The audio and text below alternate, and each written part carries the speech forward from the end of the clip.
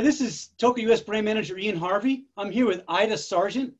Ida has represented the United States 159 times in World Cup, World Championship, and Olympic Winter Games. She has 59 individual top 30 finishes, including 9 top 10s.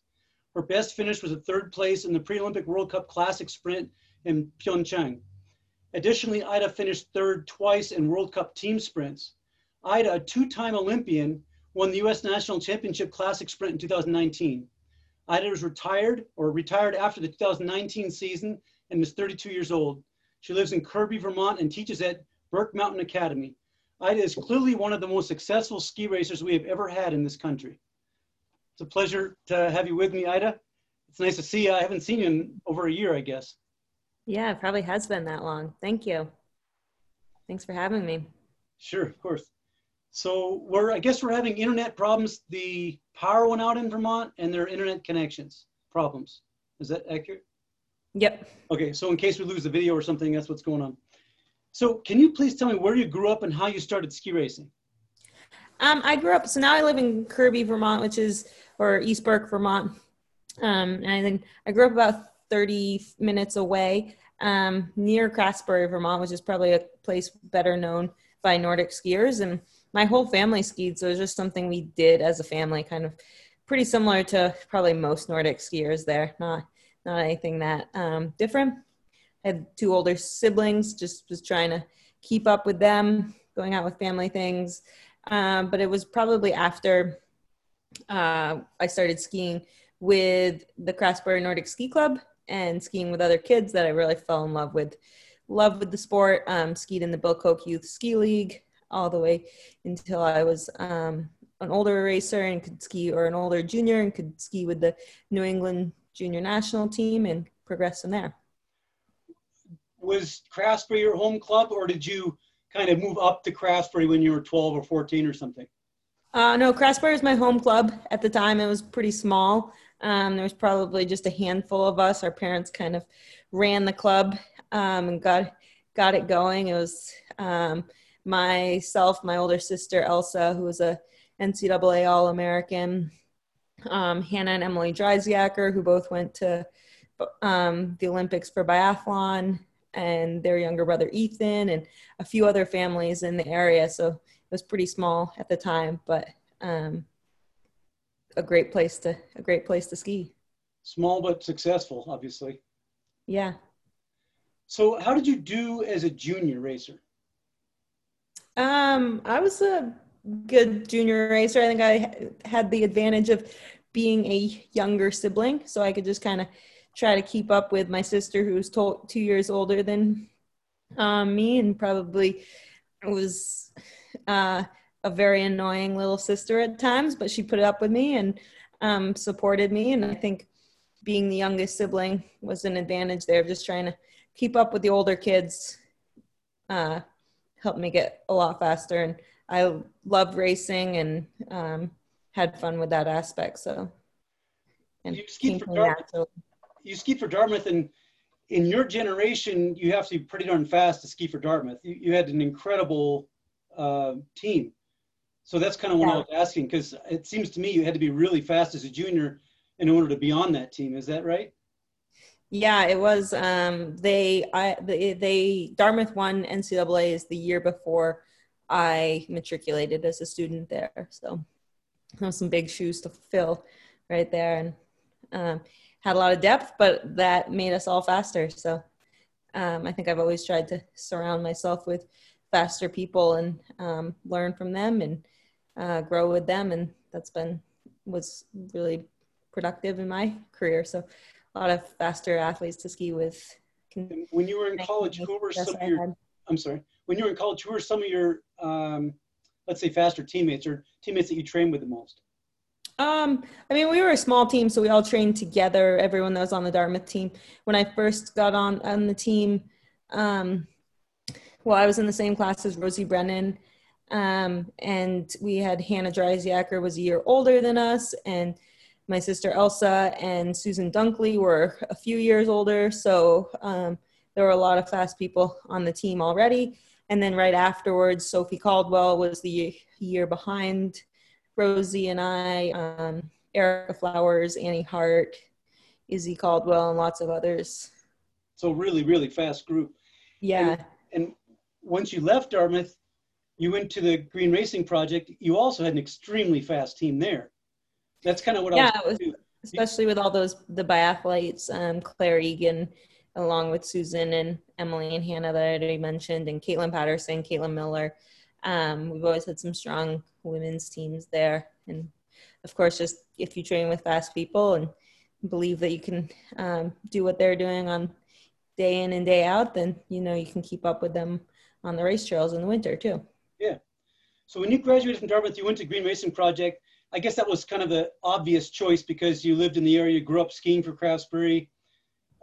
Did you have experience with Peppa before you went to Dartmouth? Peppa was my coach from when she arrived in the U.S. or arrived in Vermont in Craftsbury. I was about 9 years old. And so she was my coach from when I was, or maybe even younger, might have been like 7 or 8, from 7 or 8 until I retired from ski racing last year. So we have a really long and great relationship. So it was an obvious choice. It was a no-brainer. Yeah, exactly. And it was close to home, close to where my parents lived. For sure. Can you say what it is about the Green Racing Project that works so well for you, as well as can you please comment on Peppa and your relationship and what a great coach he was for you? Yeah, I mean, anytime you have a coach that knows you so well and cares about you so much and believes in you, and just, I think, yeah, just knowing that your coach believes in you 100%, believes that you can reach your goals. That's pretty amazing support system to have as an athlete, and to know all the ins and outs. And Peppa is just so hardworking and lives and breathes coaching. And so I could have that extra layer of confidence knowing that she had put everything she possibly could into the training and making sure that myself as well as my teammates were really as prepared as we possibly could for the season. She was constantly looking for the latest research and trying to figure out what was going to be that thing that could give us the edge that winter. So from your comments, as well as some other people's comments and my observation of Peppa, I would say her strengths are that she's super motivated. She fights all day for her athletes. She's loyal. She's really informed as pertains to physiology and the latest information. She makes an effort to stay current. She's creative. Is there anything I'm missing, an aspect of Peppa that I'm missing? No, I think that's all. That's quite a few adjectives you just listed there. I don't know how many it is, but yeah, it's a good list. Yeah, I mean, it's cool. I guess a lot of coaches have, ex-athletes who are really grateful and so on. But I think Peppa's maybe unique in the enthusiasm that she has from pretty much everyone who's worked under her. They're all, numerous people have said they think that she's the best coach in the world, at least for them. I mean, if you're speaking to the enthusiasm, if you've ever heard Peppa cheering on the side of a race course sometime, you can't really match that. And it's hard to match that enthusiasm. Just, you can tell she's fighting just as hard as you are out there, just putting all of that, trying any way she possibly can at that point to make you go just a little bit faster.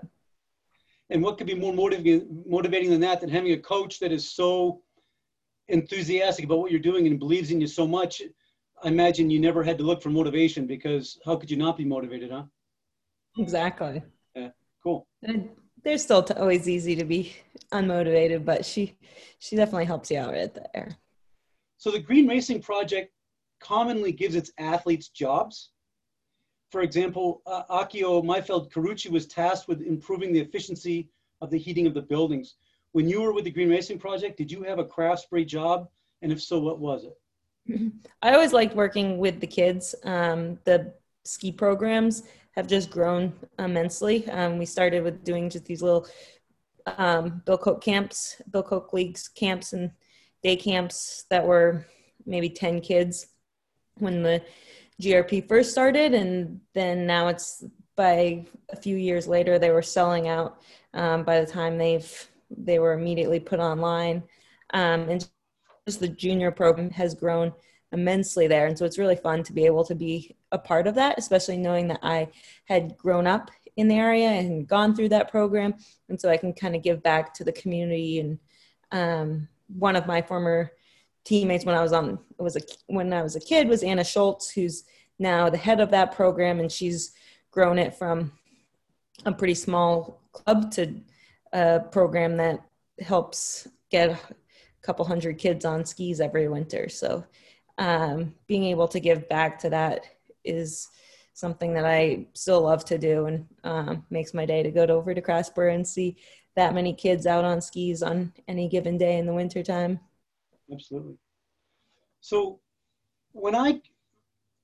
years ago, before the USSA kind of encouraged clubs, kind of a club-based system, people would graduate from college and then flounder training on their own, perhaps counseling with some kind of coach over the phone, and then hopefully eventually make their way into the national team and go to camps and such. Things have changed dramatically since then. I think that your situation at Craftsbury was perfect. So you were able to graduate from college, and I think maybe were you at Craftsbury in the summers at all before? Yeah, I mean, I was training with Peppa from when earlier on, and so I would come back and train with her in the summer, and then the GRP started when I was, I think, a junior in college. Yeah. So you graduated from college, and you had no difficult transition period there. You just slotted back into this elite team at Craftsbury with incredible teammates and world-class coaching. And I wanted to know your thoughts. Clearly, everyone knows it's beneficial to train with a really competitive training group. But if you look at the timeline of U.S. skiing, even 25 years ago or less, someone would graduate from college and there was really nothing for them to do except for go out on these long workouts by themselves. And now and then they go to a training camp, but there was really nothing.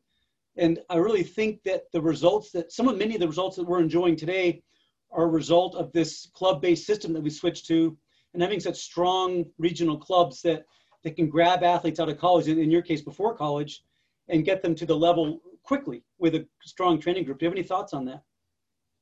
Yeah, I mean, it seems like I think it's also really nice when I was on the GRP, I was already on the national team as well.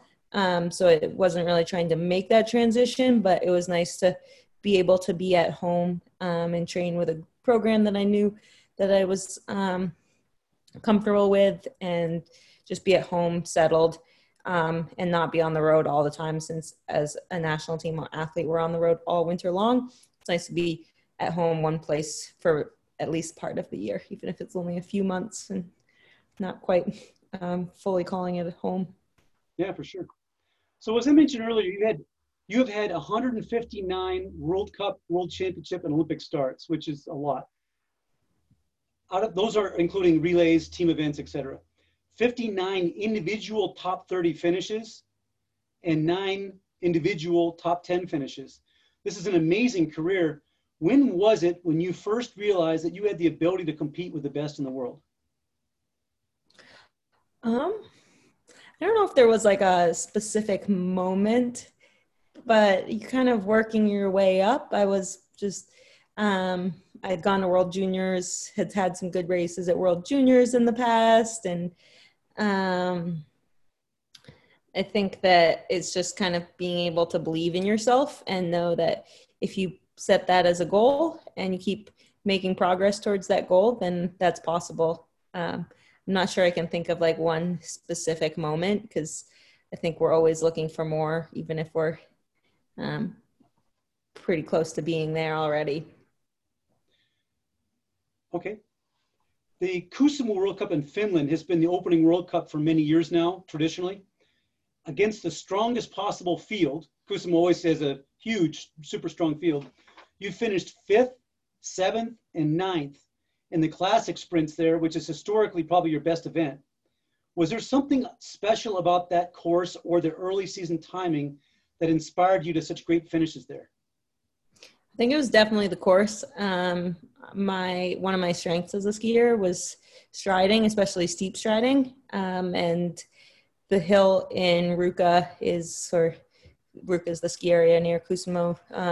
Ruka is it's definitely the biggest on a sprint course, and also very steep. And yeah, just being able to put my head down and run up the hill was a strength that I had. And so that course really matched my style there.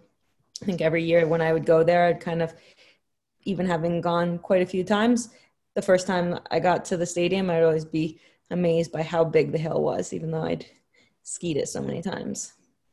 I can't think of any other sprint courses, much less classic sprint courses, that have an uphill finish. Like it's a long uphill and then a flat to the finish. It seems like usually they have the uphill in the middle and there's a downhill double pole to the finish. Can you think, is there another uphill finish sprint course you can think of? Drammen's an uphill finish. Yeah, for sure it is. Yeah.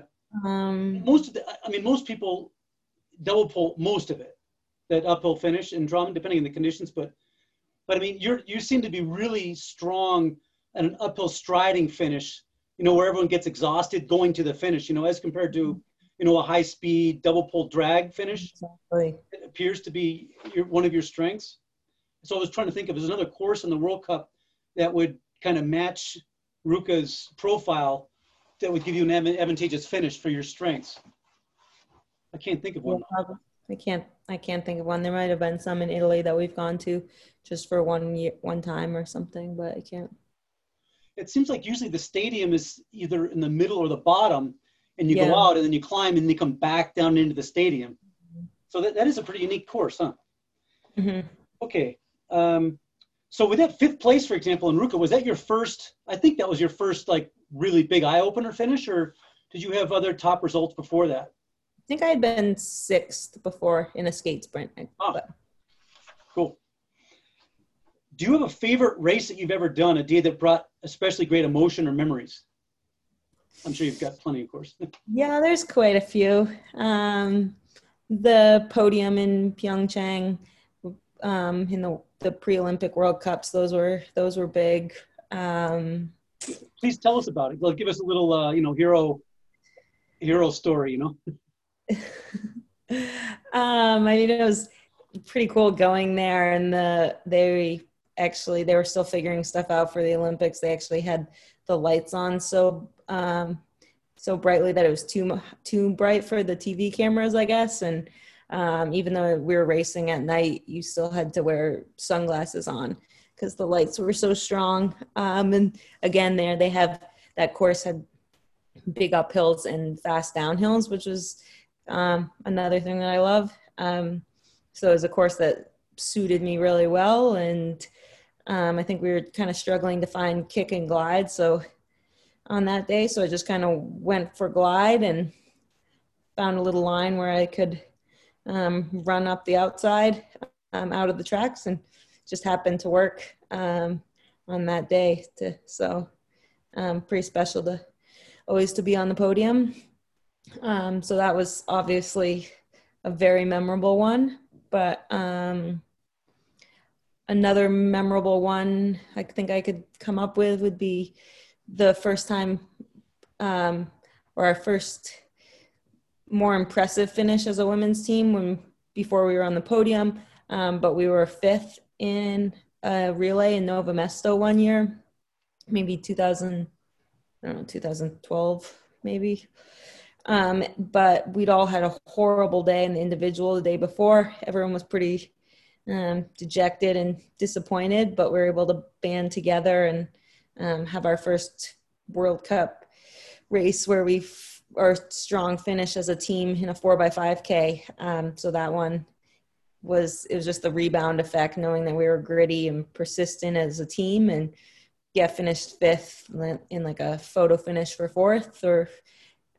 But even though we lost the photo finish, we were just so excited to be there. And I can remember being in the finish area and we were cheering and celebrating so much that the Norwegians who had won the race started taking pictures of us, and they were surprised because it was just another day for them, but for us it was a pretty big day. So when I look back now in my career, it's more of those moments with the team that really matter to me, whether it was my teammates in Grasbury or my teammates on the U.S. team.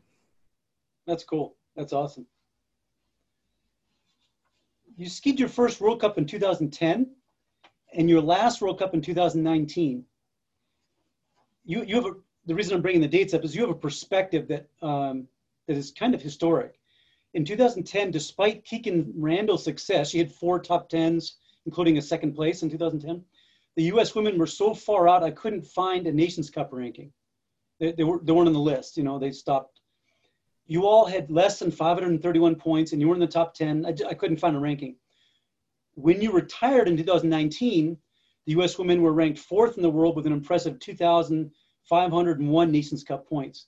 You were obviously a great part of this amazing transformation. Can you talk about that, please? That's pretty cool to think about that.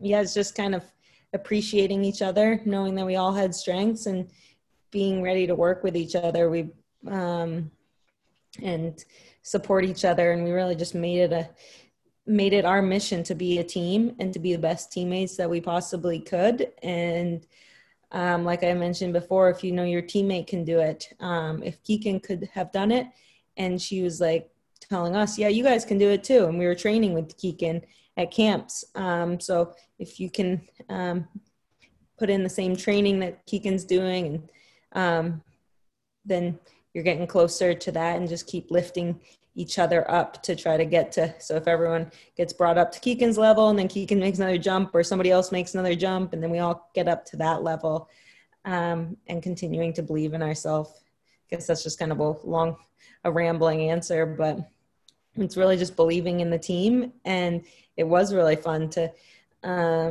celebrate.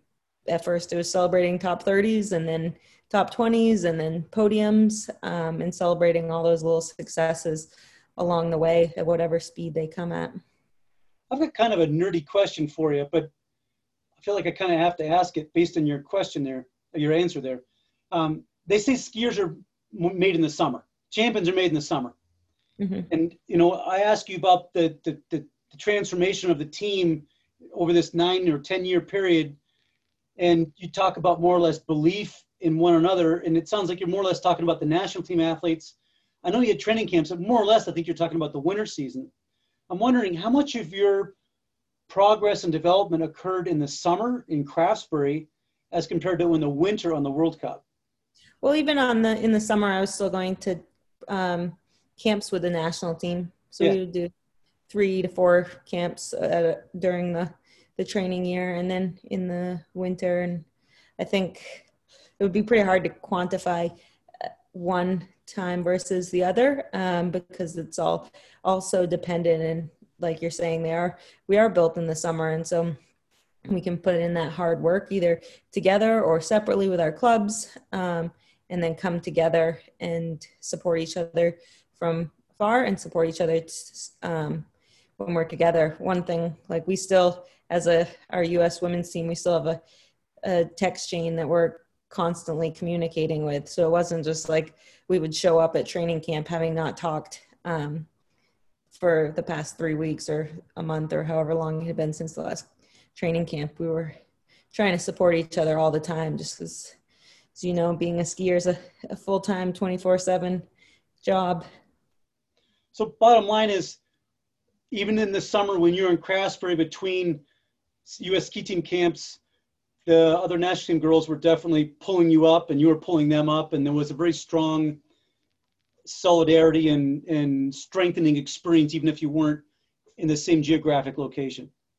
Exactly. Yeah. And that was with my Craftsbury teammates as well, but also with the national team, and supporting each other you got to support each other through the thick and the thin, and the boring days when you're just going out and showing up, and the more glorious days as well, in the winter. And yeah, a lot of my fondest memories, like I said, are just doing things with the team, whether that was like living together at Bend camp or at another training camp or something along on the road. It's not always just, there's a lot of work that goes into those magical race days. And for every magical race day, there's a bunch of less magical race days. And so you kind of have to appreciate all of the moments in between, or else it's going to be a long haul. I believe that most of those moments you're talking about had to be there moments. But would you like to share some kind of anecdote from one of your training camps that you look back at fondly that didn't have much to do with skiing, but had more to do with apartment living, you know, at training camp or on the road in the winter that kind of makes you laugh and kind of epitomizes your experience at the U.S. women's team?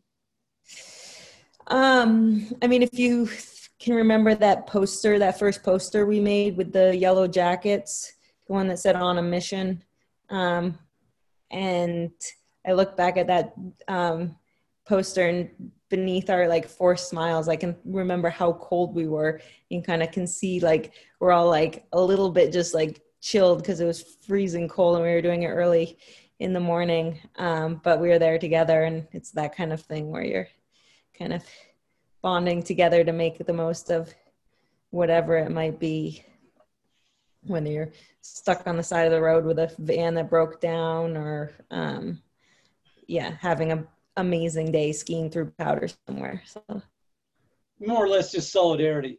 Like exactly. Solidarity through the good days and solidarity through the bad days. And if you can support each other and celebrate the successes along the way and dream big, it was there wasn't any like secret formula that allowed us to get better as a group. It was just working together and putting in the time day in and day out and just really believing in each other. For sure, misery loves company, but celebrating wins and small wins also breeds good friendships and good feelings between each other. Mm-hmm. Well, let's talk about Craftsbury a second. You grew up near Craftsbury and you've skied on those awesome trails your whole life. I think that the trails are pretty much the same, except they've been widened, but for the most part, they're more or less the same trails. Can you talk about the transformation of the outdoor center over the years from your perspective? Yeah, it's amazing. And I've seen most of the transformation, so it's not like going back and seeing this huge difference. I've kind of been there for all of the stages, but even recently, they just paved a roller ski track, which is great because you can get lots of kids off the roads and other people off the roads, and it's fun to ski. And that's actually the only time I've gone roller skiing this year was one time to test out the loop. The last time I was over in Craftsbury, but Dick Dreisiacker and Judy Gear have put amazing amounts of effort and time and resources into that. And it's just the things that make the biggest difference. I mean, the trails are wider and the lodge is nicer and there's snowmaking and some of those things that are necessary for skiing and racing now. But to me, the biggest difference is seeing that there are a couple hundred kids that are involved in different programs, from after school programs to more competitive race programs there. So to be able to see all of those kids in an area that's it's very rural, a poor socioeconomic overall rural area, and you're just getting as many kids out, equal opportunity for everyone to get out and be able to try skiing and have the opportunities to go with the sport wherever they want to. I haven't skied the loop yet. I've seen some footage of it, but in addition to getting people off the road and away from cars, one other advantage traditionally of a roller ski loop is you can have transitions that you wouldn't want to have driving a car because they're too abrupt, you know, but you love them skiing. Does it have some pretty good transition in it, which, you know? Yeah, it's kind of like the sprint course plus part of the normal loop that they use for snowmaking. So yeah, it does have those more turns and uphills and things like that. Super. Yeah. So when you were a top athlete skiing over the same trails that you skied on when you were a kid, I imagine the contrast of how much easier skiing the hills and distances became as you got older and stronger came to light more than a few times. Was there any one instance where that became especially aware to you? I don't know if anything ever comes easier. I think you just can push yourself harder, so you might go faster, but you're still like, probably as you get an older athlete, you be able to, and a more elite athlete, you're able to push yourself a little harder. So I don't know if it actually gets easier, but I think having skied there so much, it was really fun to be able to, for the few years that come home and finish the season with Super Tour finals there. And I got to race US Nationals there one year when I came home for Christmas. And there were definitely times in those races when I'd be getting pretty tired or feeling myself bogging down on a hill and just reminding myself, like, how many times have you skied up this hill? It's not that big of a hill. You can you just know the trails so well. So that definitely played a role in having success when I did get the opportunity to race there. Cool. So Ida, when I think about you as an athlete, I think about you accelerating in the transitions and attacking the course. You ski very aggressively and also dynamically. Where did this come from? Is it just your nature? Yeah, I mean, I think having grown up on skis, I feel really comfortable skiing transitions, skiing corners, and grew up like playing on skis. So I like downhills a lot. So it was like fun to try to gain a little ground there. I feel like you have to work really hard to get a little bit of extra time on an uphill, but you can ski a corner a little bit more aggressively and easily pick up a few seconds there. But I'm sure it's, some combination of being comfortable on skis and just my nature. I think I've always one that goes all in, 100% focus in what I'm doing currently. So that for sure played itself out on the ski course as well. You know how Liz Guinea, but also, for example, Sophie, if you watch them even in a sprint race, they don't look like they're going that fast, even if they're going really fast. You always look like you're going fast. There's a difference. You know what I'm talking about? Yeah, well, I mean, Sophie's like the best glider in the world. So she's about as smooth and graceful and glides more than anyone else. So yeah, I was not following suit. And there was always fun to ski behind her. But another of my strengths was just having a high tempo and being pretty strong for a small person. And so I think I tried to use those and just would ski with a very high tempo. I love to jump skate and on uphills and run up hills. And I think the more hilly and technical the course, the more that I liked it because I could just kind of put my head down and go. I think especially in classic, you were able to affect a change of pace that was really dramatic, better than almost everyone on the World Cup. Would you agree with that? That's a strength of yours. Yeah, I think like that was just something that always came pretty easily to me. It was just a fast, like powerful and quick turnover. So I could just start a fast tempo and accelerate quickly. And as someone who wasn't maybe the biggest and most powerful, I tried to usually play to my strengths on that type of terrain because I knew that if it came to like a big, powerful downhill finish or something, that was going to be a tougher one for me. So I tried to work my own strengths instead.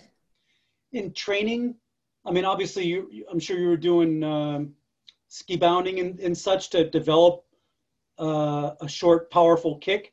But are there any other things that you did specifically to attain such a good change of pace in classic? You had pretty good power, you had short, compact kick, and you just had a real natural acceleration in your stride.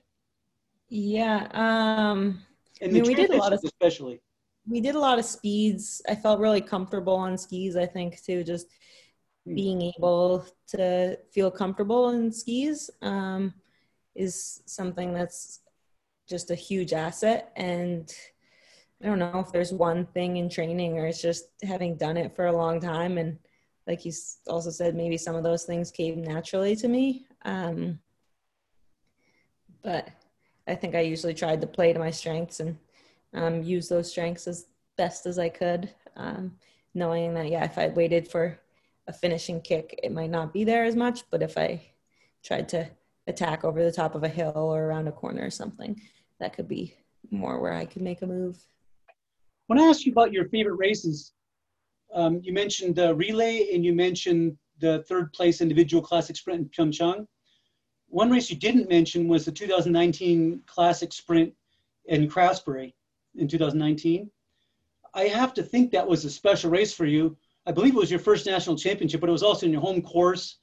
And you were, I think, winding down your career. I think at that point it was in your head, perhaps, that your career was winding down and you were able to win a national championship on your home course.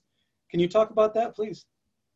Yeah, that was a really fun day. I mean, my mom was in the finish area. She was taking bibs off, and I think my dad was somewhere out on course also volunteering, because they're always volunteering at all of the races there. So my parents were there, and being able to do it at home, knowing that there are lots of kids and like people from the Craftsbury community were out there, and to share that, and that all of the people at Craftsbury worked so hard to pull off an awesome week of racing, and to be able to support that. I think for me, that was what made that day really special. As you said, like I at that point I had already decided that I was going to be done. So it was nice to be able to come home and have a good race there. Yeah, cool. Especially, yeah, at home. So I know you have an interest in coaching. You mentioned that earlier in our talk, and especially kids, I think. Have you been able to coach yet, or have you been too busy? Obviously, you're super busy with your job. What would you like to be able to do in a perfect world? In terms of coaching, or just in terms of? Well, I was talking about coaching, yeah. Like if it was a perfect world, I love working. I like working with kids, like I've mentioned in the past, and think I would prefer to coach at that level than coaching elite athletes. There, I've been there before, and I know how needy and high maintenance elite athletes are. So probably myself included more than others. So I don't really have any interest in doing that, but it's fun to get kids out and share the love of skiing with them. I was able to help out at some of the a few Craftsbury practices throughout the winter last year when I had a little time, which was fun to get back and ski with some of those local kids. Last summer, 2 summers ago, I guess now, I coached at the U16 national camp that the U.S. ski team hosts and NNF, and that was also a blast. Like, that's a really fun age group of kids who are kind of starting to make that jump and get a little more serious about skiing and have those opportunities open up to them. So perhaps in the future I'll get more involved in that level, but it's also been kind of nice to take a bit of a break from the ski racing world and to have weekends where I can go out and ski and on my own, or go up on the mountain and do a different type of skiing and that type of thing, after having done the sport for so many years in such a structured role. Yeah, for sure. So, I've been the Toco glove designer from the beginning. I'm curious if you could please share what your favorite Toco glove model is and why. Probably the Toasty mitts. I have very, very cold hands, so anything that's warm, but I like how the Toasty mitts are pretty flexible as well. And you can, but also really warm. So it's easy to hold a pole, feel the pole in your hand, and but also have nice toasty fingers, because that's always hard for me. Sure. There was a while you were giving me some really strong positive feedback about the convertible gloves, which is a classic with the shell that pops out over it. Because the flexibility it offers, is that a glove that you're still excited about, or now that we have the Toasty thermal mittens, are you pretty much gone in that direction? I think I use those ones a little more because they're even a little warmer. But yeah, I like having the feel of being able to feel my poles, and whenever I'm classic skiing, I'm always like really particular about my skis. I think I have or skating, I think I have a good feel of the snow, and being able to have a good feel of your equipment makes a big difference in that regard. Ida, if you were to do your ski career all over again, is there anything you might do differently, if anything?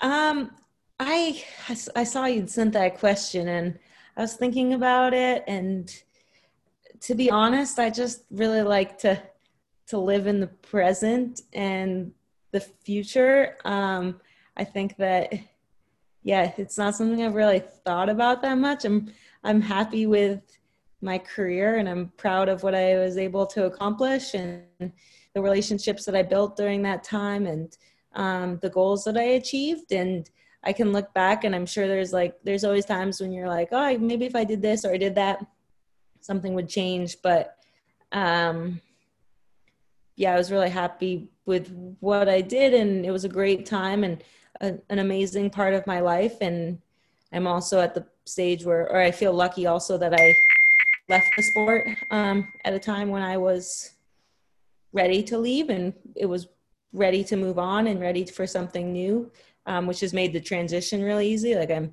excited about a bunch of different sports that I'm able to, and different activities I'm able to do. And so, and there have been a few times I've thought back on it, but I'm more of the live in the present.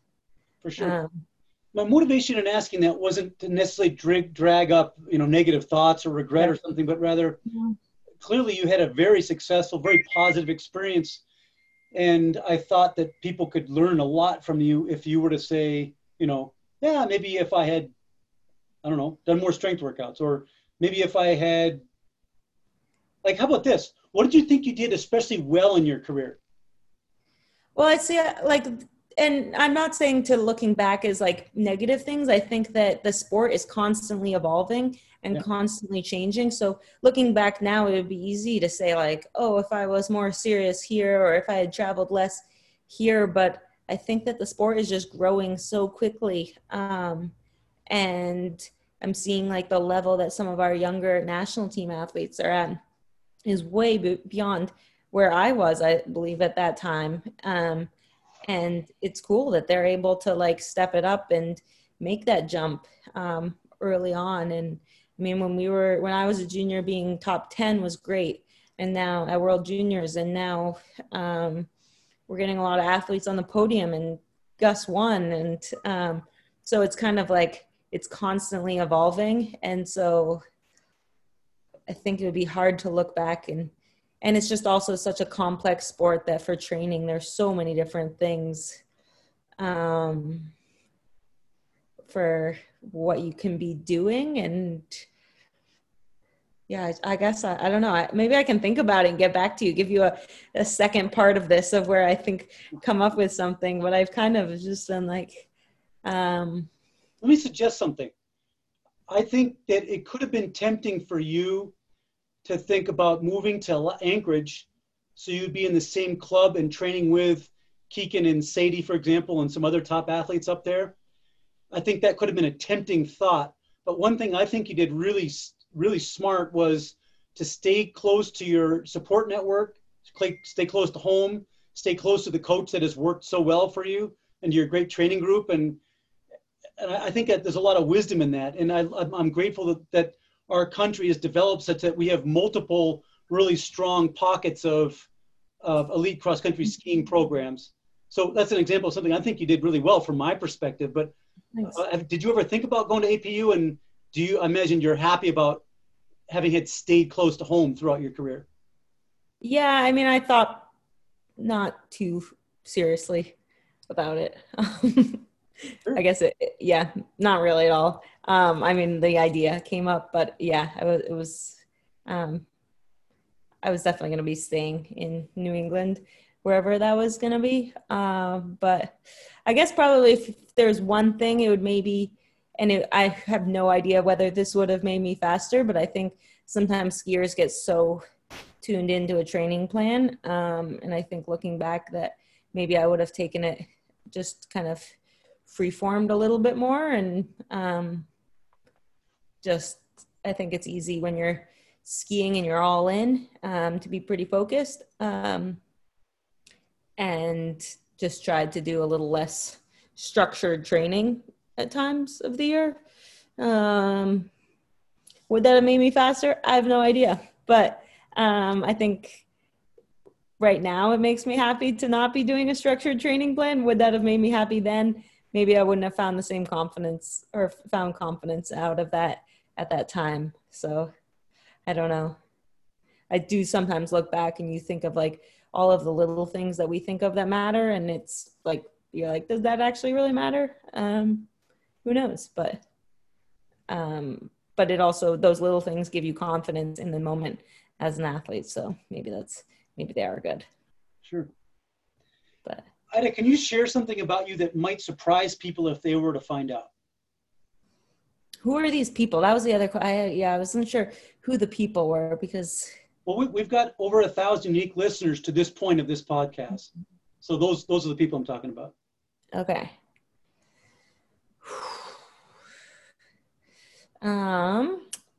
Getting my master's in public health currently. I think would like to do something with that. What that is, I don't really know. I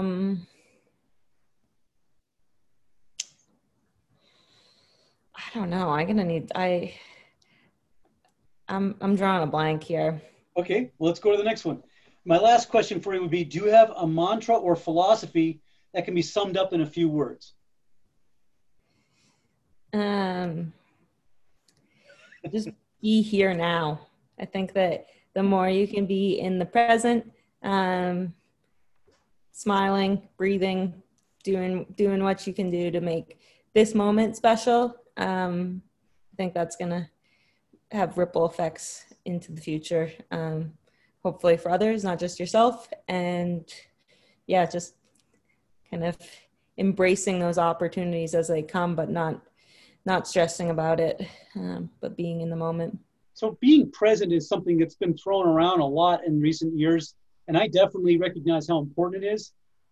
I know quite a few people who struggle with it. In other words, they know it's important and they want to do it, but somehow their thoughts go somewhere else. Do you have any tips on staying present and living in the present, and kind of being present for people? Yeah, I think for I find myself at times when I'm stressed about something like work or ski racing, if it was at the time, it's easy to be looking forward and just trying to channel. I think in the later years of my career, I was actually really good at just channeling it back to the moment and trying to focus on that, find ways to be grateful of that moment. And it's not easy to do, and nobody's perfect. Anyone who thinks that they're like always in the moment is maybe trying to fake it a little bit. And I think if you can just kind of bring yourself back and then when you are distracted from that. When my kids were young, we used to watch these PBS type programs with them, like Arthur and whatnot, but there were some other ones that were educational and gave like life lessons. And one of them was about this, I think it was a kid who was so excited about the future that he wasn't living in the present. And I kind of had that tendency myself, so it really resonated with me. And so it was basically the all-powerful being or whatever gave him a remote control to his life. And he was able to fast forward his life when he wanted to. And he ended up fast forwarding through years and years and years to everything that every kind of milestone thing he was looking forward to. And then as an old man, he was looking back at his life with regret because he wasn't in. I think we all do that to a point, like what you're saying. And ever since I saw that, it's been really first and foremost in my mind about definitely something you have to kind of bring yourself back to. And it's easy to, when you're in the moment, you're always, even if you're in a very positive outlook, you still look excited about stuff. And so then you want to start thinking in the future. But I think as a ski racer, the more that I could do that and just focus on this moment and doing everything I could at this moment.